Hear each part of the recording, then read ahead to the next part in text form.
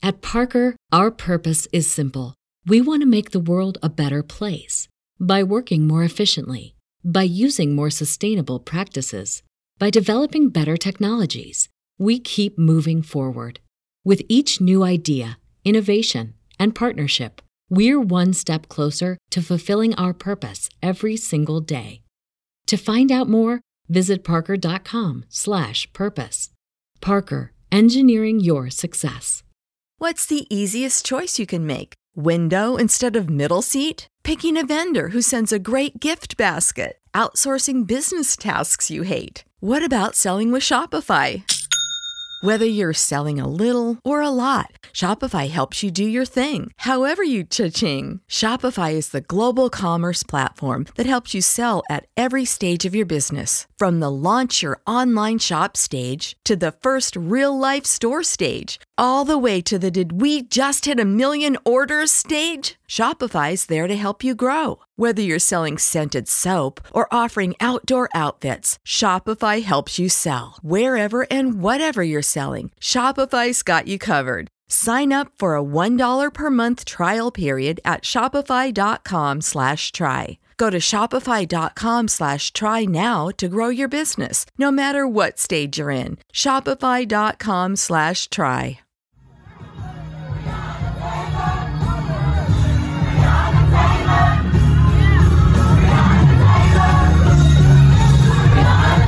This is Make It Plain. Make It Plain. MIP With Masamela Matfumo. Mark Thompson. Make It Plain. Get woke.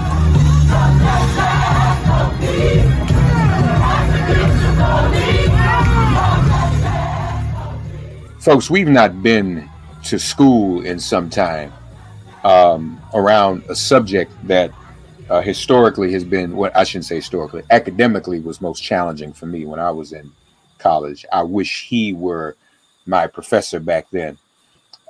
Former chair of the economics department at Howard University. He is also still on the faculty there, of course. He was Assistant Secretary of Labor from 2009 to 2012. We had a lot of conversations back in those days together.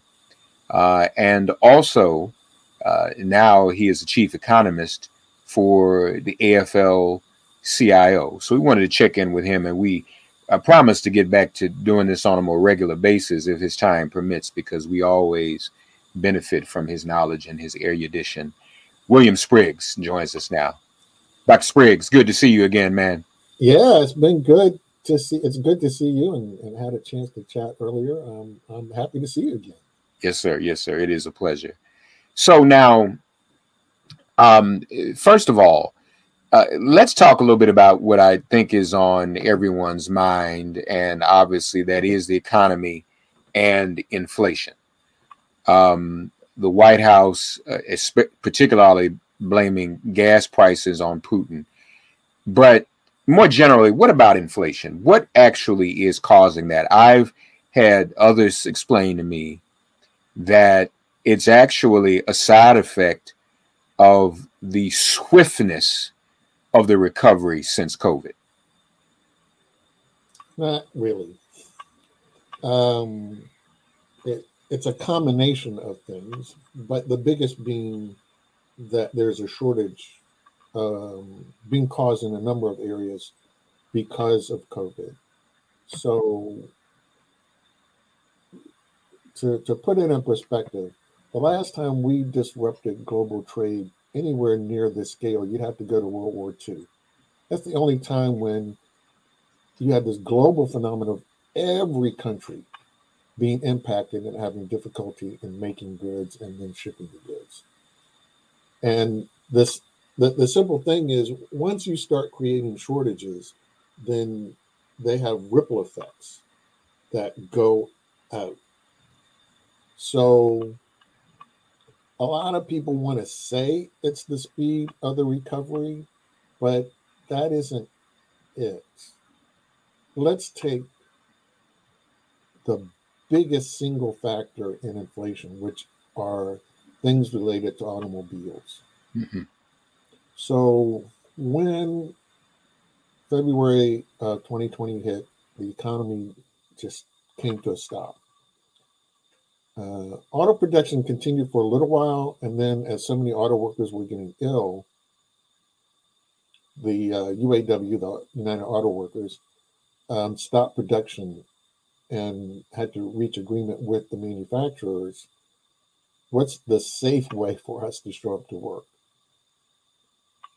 But people staying at home, of course, meant they weren't going to car dealerships.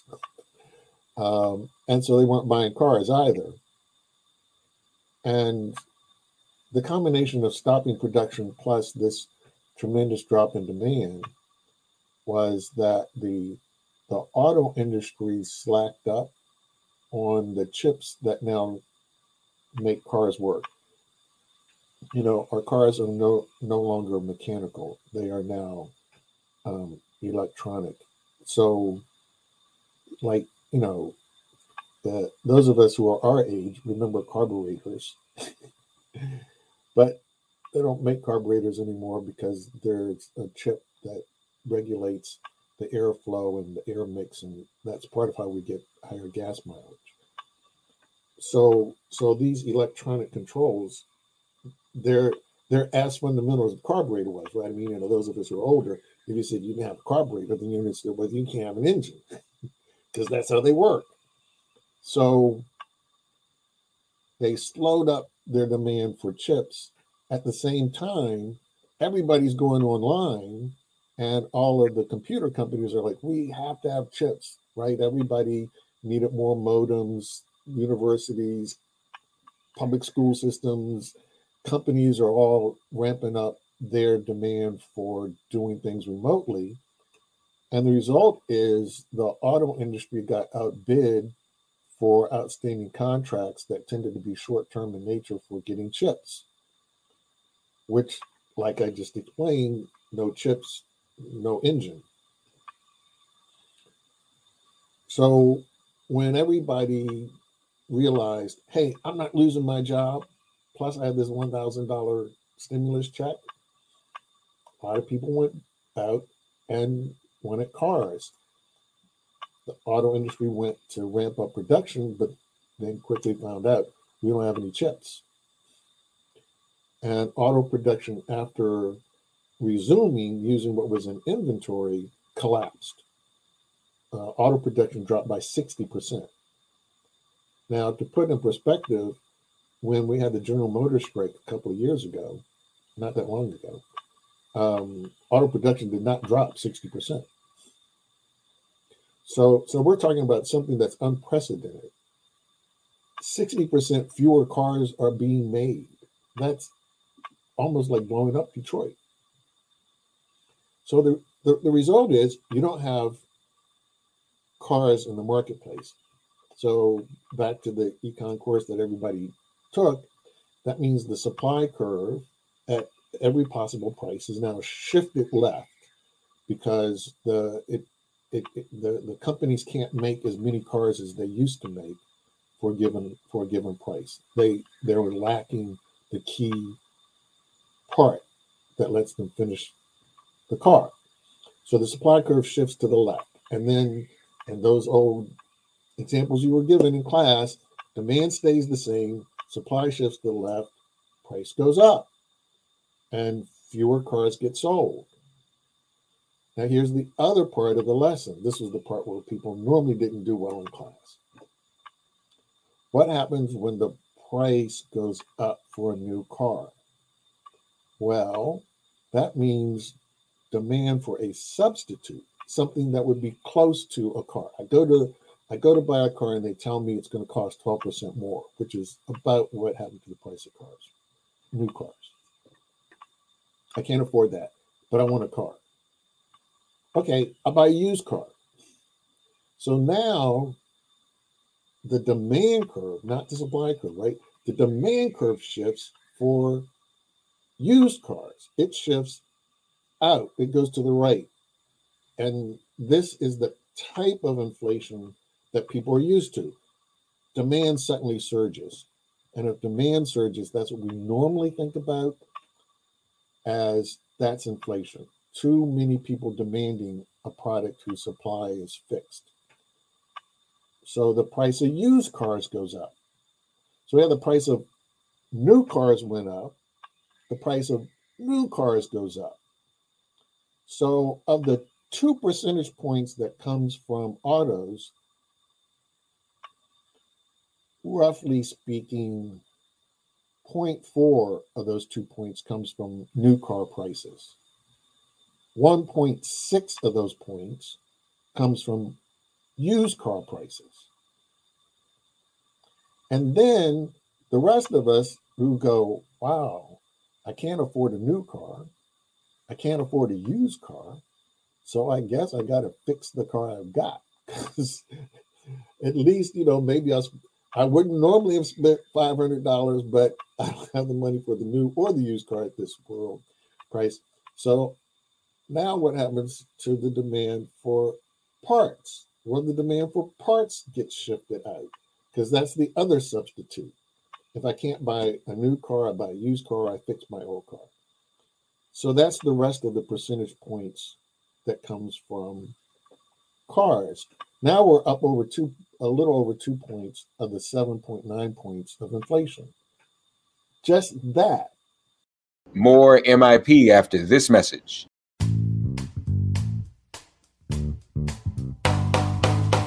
Geico asks, how would you love a chance to save money on your insurance? Of course you would. After all, who wouldn't love a great deal, right? And when it comes to great rates on insurance for all of the things in your life, Geico can help. Like with insurance for your car, truck, motorcycle, boat, and RV. Even help with homeowners, condo, or renters coverage. You could save even more with a special discount when you bundle your coverages. Plus, add the easy-to-use Geico mobile app, available 24-hour roadside assistance, and more. And choosing to switch to Geico becomes an easy choice. Switch today and see all the ways you could save with great rates and discounts. It's easy. Simply go to geico.com to get a rate quote or contact your local agent and get started seeing how much you could save.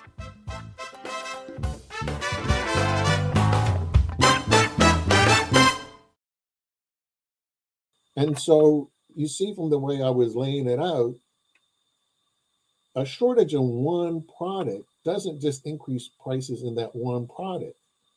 It increased prices in all the substitutes. And of course, cars are a big part of the index, so that matters. But just multiply that out times everything we had shortages for.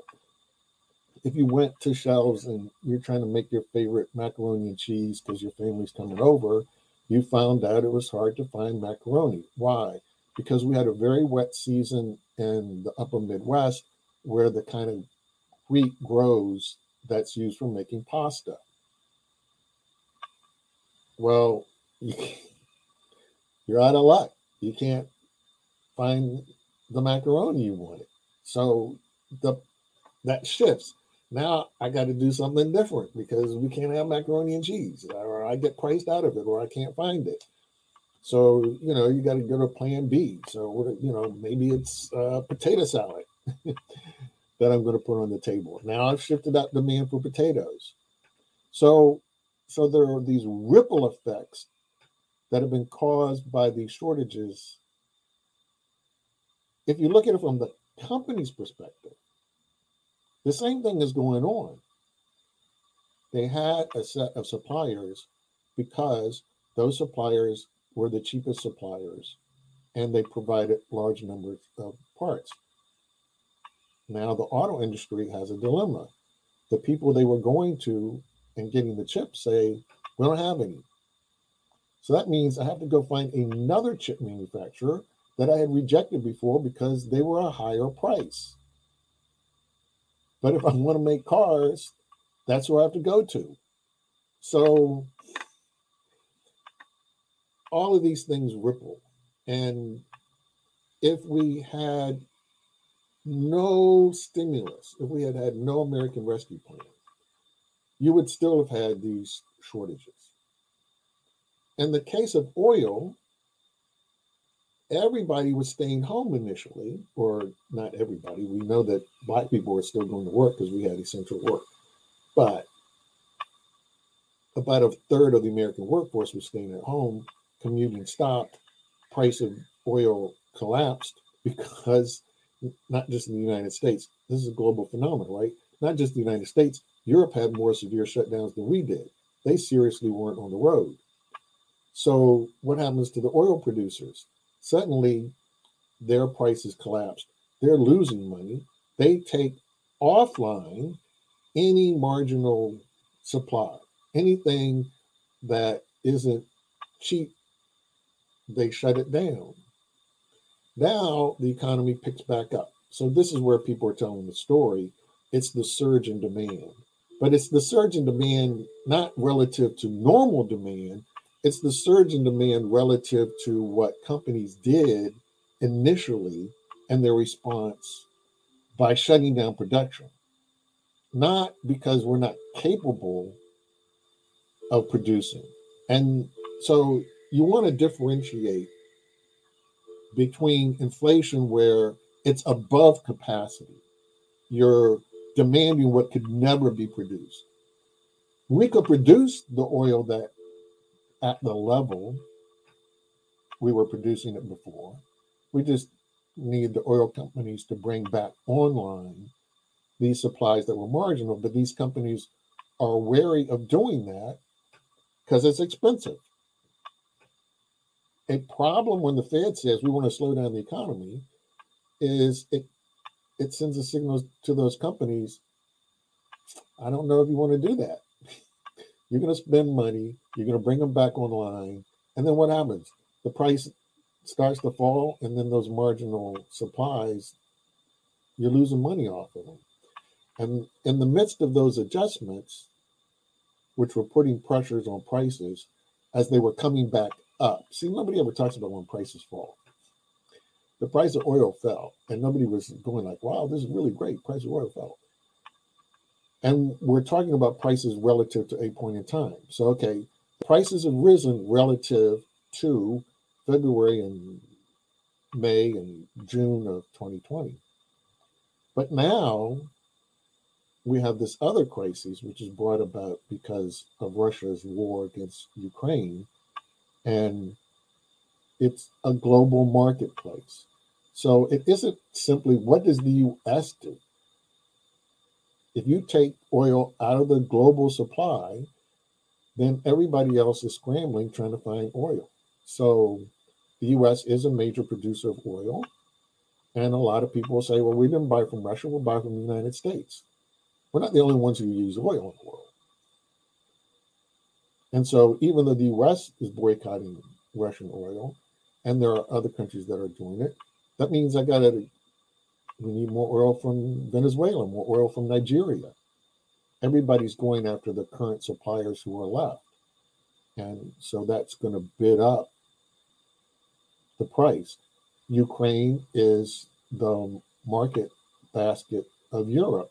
It is a country, in land size, Ukraine is the largest country in Europe. And it has soil that is similar to our breadbasket of the Midwest. So it's the most productive region, and their farms are similar to American farms when you think about wheat and corn and sunflowers. They farm big acreage, like in the United States. It's not little peasant farms. These are 1,000-acre farms, just like in the United States. So you take them offline, and again, we're not the only people in the world who eat wheat or soybean or corn or use seed flour oil and baking. So the price of wheat is going to go up because people can't get it from Ukraine. The price of corn is going to go up, which means the price of beef goes up, which means the price of hogs and pork go up, which means the price of bacon goes up. And so, the Republicans have made hay out of this and tried to say, oh, we overstimulated the economy. This is why we didn't vote for the American Rescue Plan. It gave too much money to the American people. Think of how remarkable a sales job that is. I'm actually telling you, you have too much money. And that's Joe Biden's fault. And the reason why you are now suffering from inflation is because Joe Biden gave you too much money. More MIP after this message. So we also have been seeing some job recovery. Mm-hmm. What are your thoughts about that? But also we've seen this new phenomenon called the Great Resignation. Love to hear your thoughts about both of those. People are coming back to work, but then some folk decided, I'm either going to go leave or do something different. What do you think about that? Well, the rescue plan, and this is the criticism, put so much money in people's hands that they are able to navigate around these, excuse me for a second, that they're able to navigate around these price shocks for what I was saying, right? I can't afford this, but I have enough money that I can solve that problem by buying something else. When I go to the marketplace and I say I can't buy, one thing, but I'm going to buy another. Well, the demand for that other thing when it goes up means that employer has to hire more people. So, like what I was saying, if General Motors couldn't buy steel from their China source, then they come to the United States and there's some steel supplier and they say, we need steel, we can't get it from where we used to get it. And you give me a big order from General Motors, that means I got to go hire more workers. And so this recovery has allowed us to continue to demand, to navigate around these constraints. And the result is we are bouncing back in terms of demand. As we get the disease under better control, people are feeling a lot more comfortable about going to restaurants. They're feeling a lot more comfortable about going to nail salons, about getting their hair cut, about going to barbershops, beauty salons, about going to the gymnasium. And so the downturn in employment that took place, particularly among restaurants, is rebounding back at a fast clip. And so we were on a quick pace in the last couple of months, so that somewhere around September or October, we would be back to the level of employment we had in February of 2020, which would be a good thing. It's 2 years later, but remember, we didn't get back to the employment level from the Great Recession. It took us until 8 years, just about 7 years, or it took us about 6 or 7 years. And that's a lot of pain for a lot of people. A whole lot of people. Means I don't have a job. There are a lot of people left jobless because you simply don't even have the same number of jobs that you did years before. So we were on path for that. That was a good thing. A number of states, in response to whining from business, dramatically cut their unemployment insurance systems. And without federal support, they have forced people to look for a job while they are employed. So it isn't really the great quit. When you look across the spectrum, states with the lowest unemployment benefits, the ones that force you to look while you have a job. So, I mean, the benefits in some states are as low as $100, $150 a week, $200 a week. So you're telling me take a job, any job, because otherwise you're not going to make it. Well, those states have the highest quit rates because you're forcing me to look for a job while I'm employed. So of course it's not a job I want, it's a job I have to take. So they have high quit rates. The states with the highest unemployment benefits and we're talking a huge range here. Some states you get, close to $400 a week, $500 a week. Well, in those states, people tend to take a job. They tend to look for a job while they're unemployed. So when they take a job, they don't quit. This is the job. I was looking for this job.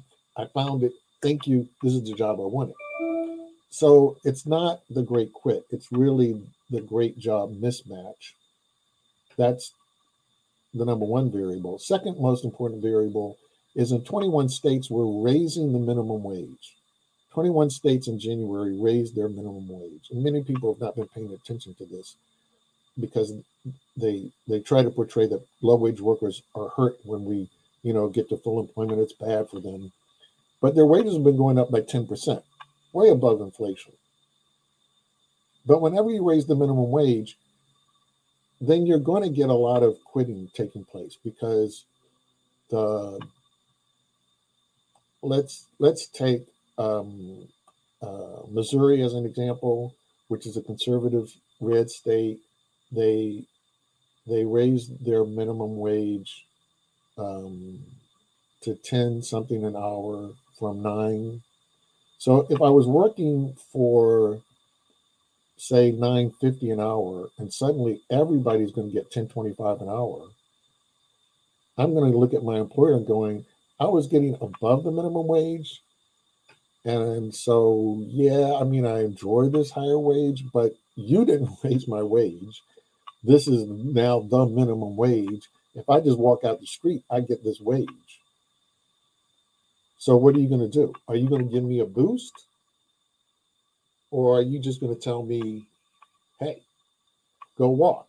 Or if I go to another employer, they may say, oh, you have experience. I'll pay you $11 an hour since the minimum is $10.25. And so a lot of that goes on when you raise the minimum wage because some firms uniformly raise everybody's wage. And some firms, you just get wage compression. They'll just push up the bottom wage.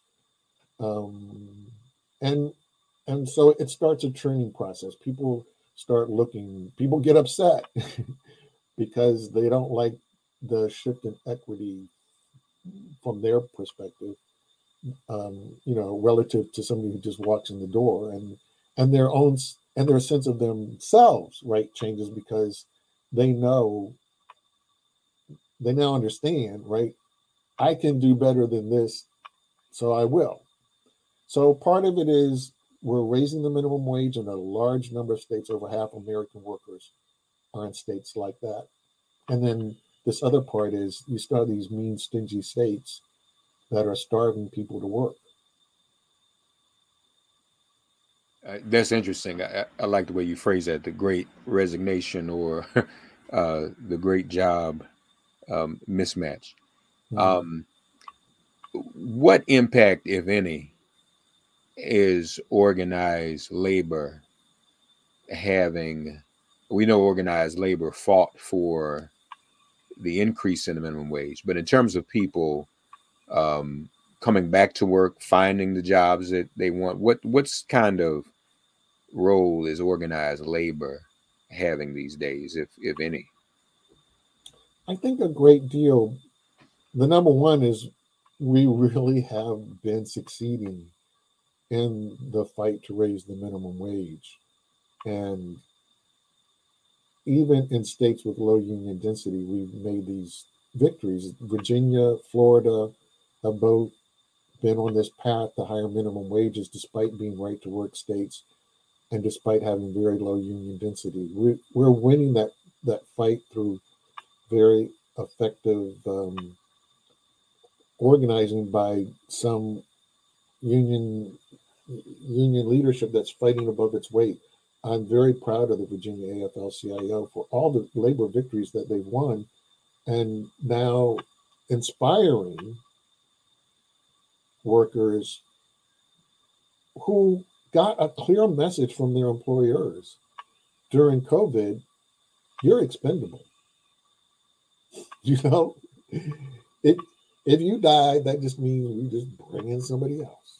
And that harsh reality has meant a different calculus, I think, in many people's minds about, do I think of my boss as this benign, wonderful person who's just, this paternalistic savior, and if I raise my voice, I'm going against that? Or do I need to protect myself? And workers who aren't in unions have found the labor movement helping them out. And so it's increased the visibility of the movement and increased people's sense I can get help. The labor movement isn't just a bunch of stodgy people sitting over there for their own benefit. This is something that can help me too. So I think that's the transition that's going on. I mean, again, even in a low union density state like Virginia, we have active campaigns going on to organize workers at Starbucks. And we have that going on in North Carolina as well. Everybody knows the recount in Alabama is going on for the Amazon workers. This has caught people's imagination. They understand there is a way to fight back. And I think it's great for everybody that this realization has come.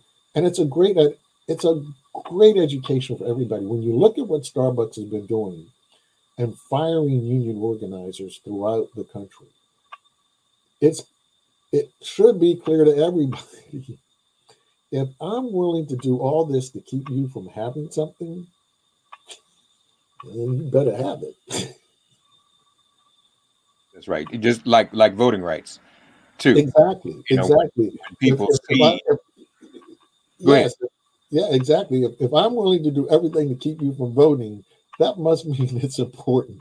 Because otherwise, I just let you do it, right? I mean, y'all want guns? Sure, you can have guns, shoot each other up. I don't care. You want to vote? Oh, wait. No, time out. No, voting, no. Shooting each other up, yes. Voting, no. And folks, the AFL-CIO figured greatly. They were a big part of the march from Selma to Montgomery as well, week before last. And we're appreciative of that also. Organized labor, civil rights have always been in lockstep. We want to continue that relationship and remain as much in lockstep as possible. I just want to say this quickly before we wrap. What Bill is saying is important. Everything he said is important. But again, if someone is trying to take something from you, that means they understand its value. Not only that, there are those who are saying, and this goes for union organizing, well, that doesn't matter anymore. I don't need to be in a union.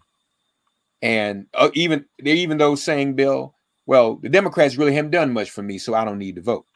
But this is a good point, y'all. If people were really convinced that no one was doing enough for us to vote, they wouldn't try to take the vote away. They're still trying to take it away because what they want to do as an alternative is even worse than what the Democrats are not doing enough of. And are people doing enough of what they ought to be doing? No, we know this. But the alternative is far worse. And Bill, I've also been reminding people lately, Roe was in 1973. We're coming up on 50 years. Roe's opponents never stopped. Because they weren't able to overturn Roe in 74 and 75, they did not stop. And now 50 years later, they're on the cusp of overturning Roe. That is so the pro-lifers are applying what Frederick Douglass said that we don't apply, eternal vigilance. But lastly, we've got finally an African-American woman nominated to the Supreme Court. Now, a lot of focus on a lot of issues, but one thing I've always noticed is that Supreme Court hearings rarely focus on economics and commerce. But I know that many, if not the majority of cases that come before the court are not necessarily civil rights cases, but cases that have to do with the economy and commerce. Can you talk to us about that and maybe give us some context for these hearings, what we probably won't hear about, but from your point of view, why these are issues that and a line of approaching the Supreme Court, economy and commerce, that we ought to pay a little bit more attention to. Absolutely. And it's why many of us were happy this was the nominee. Some people who have been nominated have worked for strong anti-union and corporate firms. A lot of the questions that come before the court are corporate power issues of forced arbitration, which a lot of people are finding out a lot more about because they don't pay attention to the fine print in any of their contracts, and they just sign them. And I'll just use one example that came up here in this area. A woman got her car fixed at an oil lube company, and they did something wrong with oil pan, which cracked. And she then went to sue them, saying, "You cracked my oil pan." They had in the fine print, "Well, you have to go to arbitration. You can't sue us." And the arbitrator was chosen by the law firm that represents that company. So their lawyer chooses who the arbitrator is going to be. That's the kind of thing that comes before the Supreme Court. And that affects our everyday lives when we take the balance out of our system and keep tilting it towards corporations. Those are the kind of things that show up. Whether you can pursue massive claims, whether you can have the kind of suit that plaintiffs' attorneys like to bring, where they'll do a class action. The Supreme Court decides whether class actions can be brought and under what conditions. But for most of us, the only way we can fight a big corporation is by combining forces, not by me going up against Google and saying, "I'm suing Google because I wanted to protect my data and I think they're profiting too much off my data." Me against Google, that's not David against Goliath. That's an ant versus an elephant. So these kind of things that affect workers' rights, that affect consumer rights, that affect the balance of economic activity, you have to be as wary of what the court is going to decide. Having somebody who was a public defender, and I mean, getting back to the issues of rights, and so therefore knows all the things that prosecutors do to undermine the liberties of defendants, which is like huge. That's going to be a big difference as well. So I think on many dimensions, this hearing is going to be important, and having a person who came from a public perspective, sat on the Sentencing Commission, so understands the inequality and injustice built into how we do sentencing, on top of having defended people publicly. Having somebody who came from their law experience from the public view and not from the corporate view is just huge. It's really important for the rest of us on things that affect our lives every day. I mean, because a lot of people say, "Oh, I don't get called the N-word every day." Okay, but you buy a car, you sign a contract every day, you do something and those everyday things matter. Yeah, there's a transaction. Our lives are transactional. Everything we do is transactional. William Spriggs, folks, former Assistant Secretary of Labor, Howard University economics professor, currently chief economist for the AFL-CIO. While he's still teaching at Howard, too, we applaud him for that. He's remained faithful to one of our HBCUs. We're going to be talking to Bill Spriggs more often in this year as things go by and as we look more closely at economic issues, jobs, and whatnot. Bill Spriggs, thank you, brother. Well, I hope that was helpful and didn't make people too queasy. No, not at all. Again, this is class. We get to learn. We on the come up. We're trying to learn some stuff here. So, Bill Spriggs, everybody. Thanks for getting woke and listening to Make It Plain. Please remember to listen, like, and wherever you get your podcasts, please give the show a 5-star rating. And please do spread the word. Let's all continue to pray for each other during this pandemic and this police-demic. If all hearts and minds are clear, it has been made plain.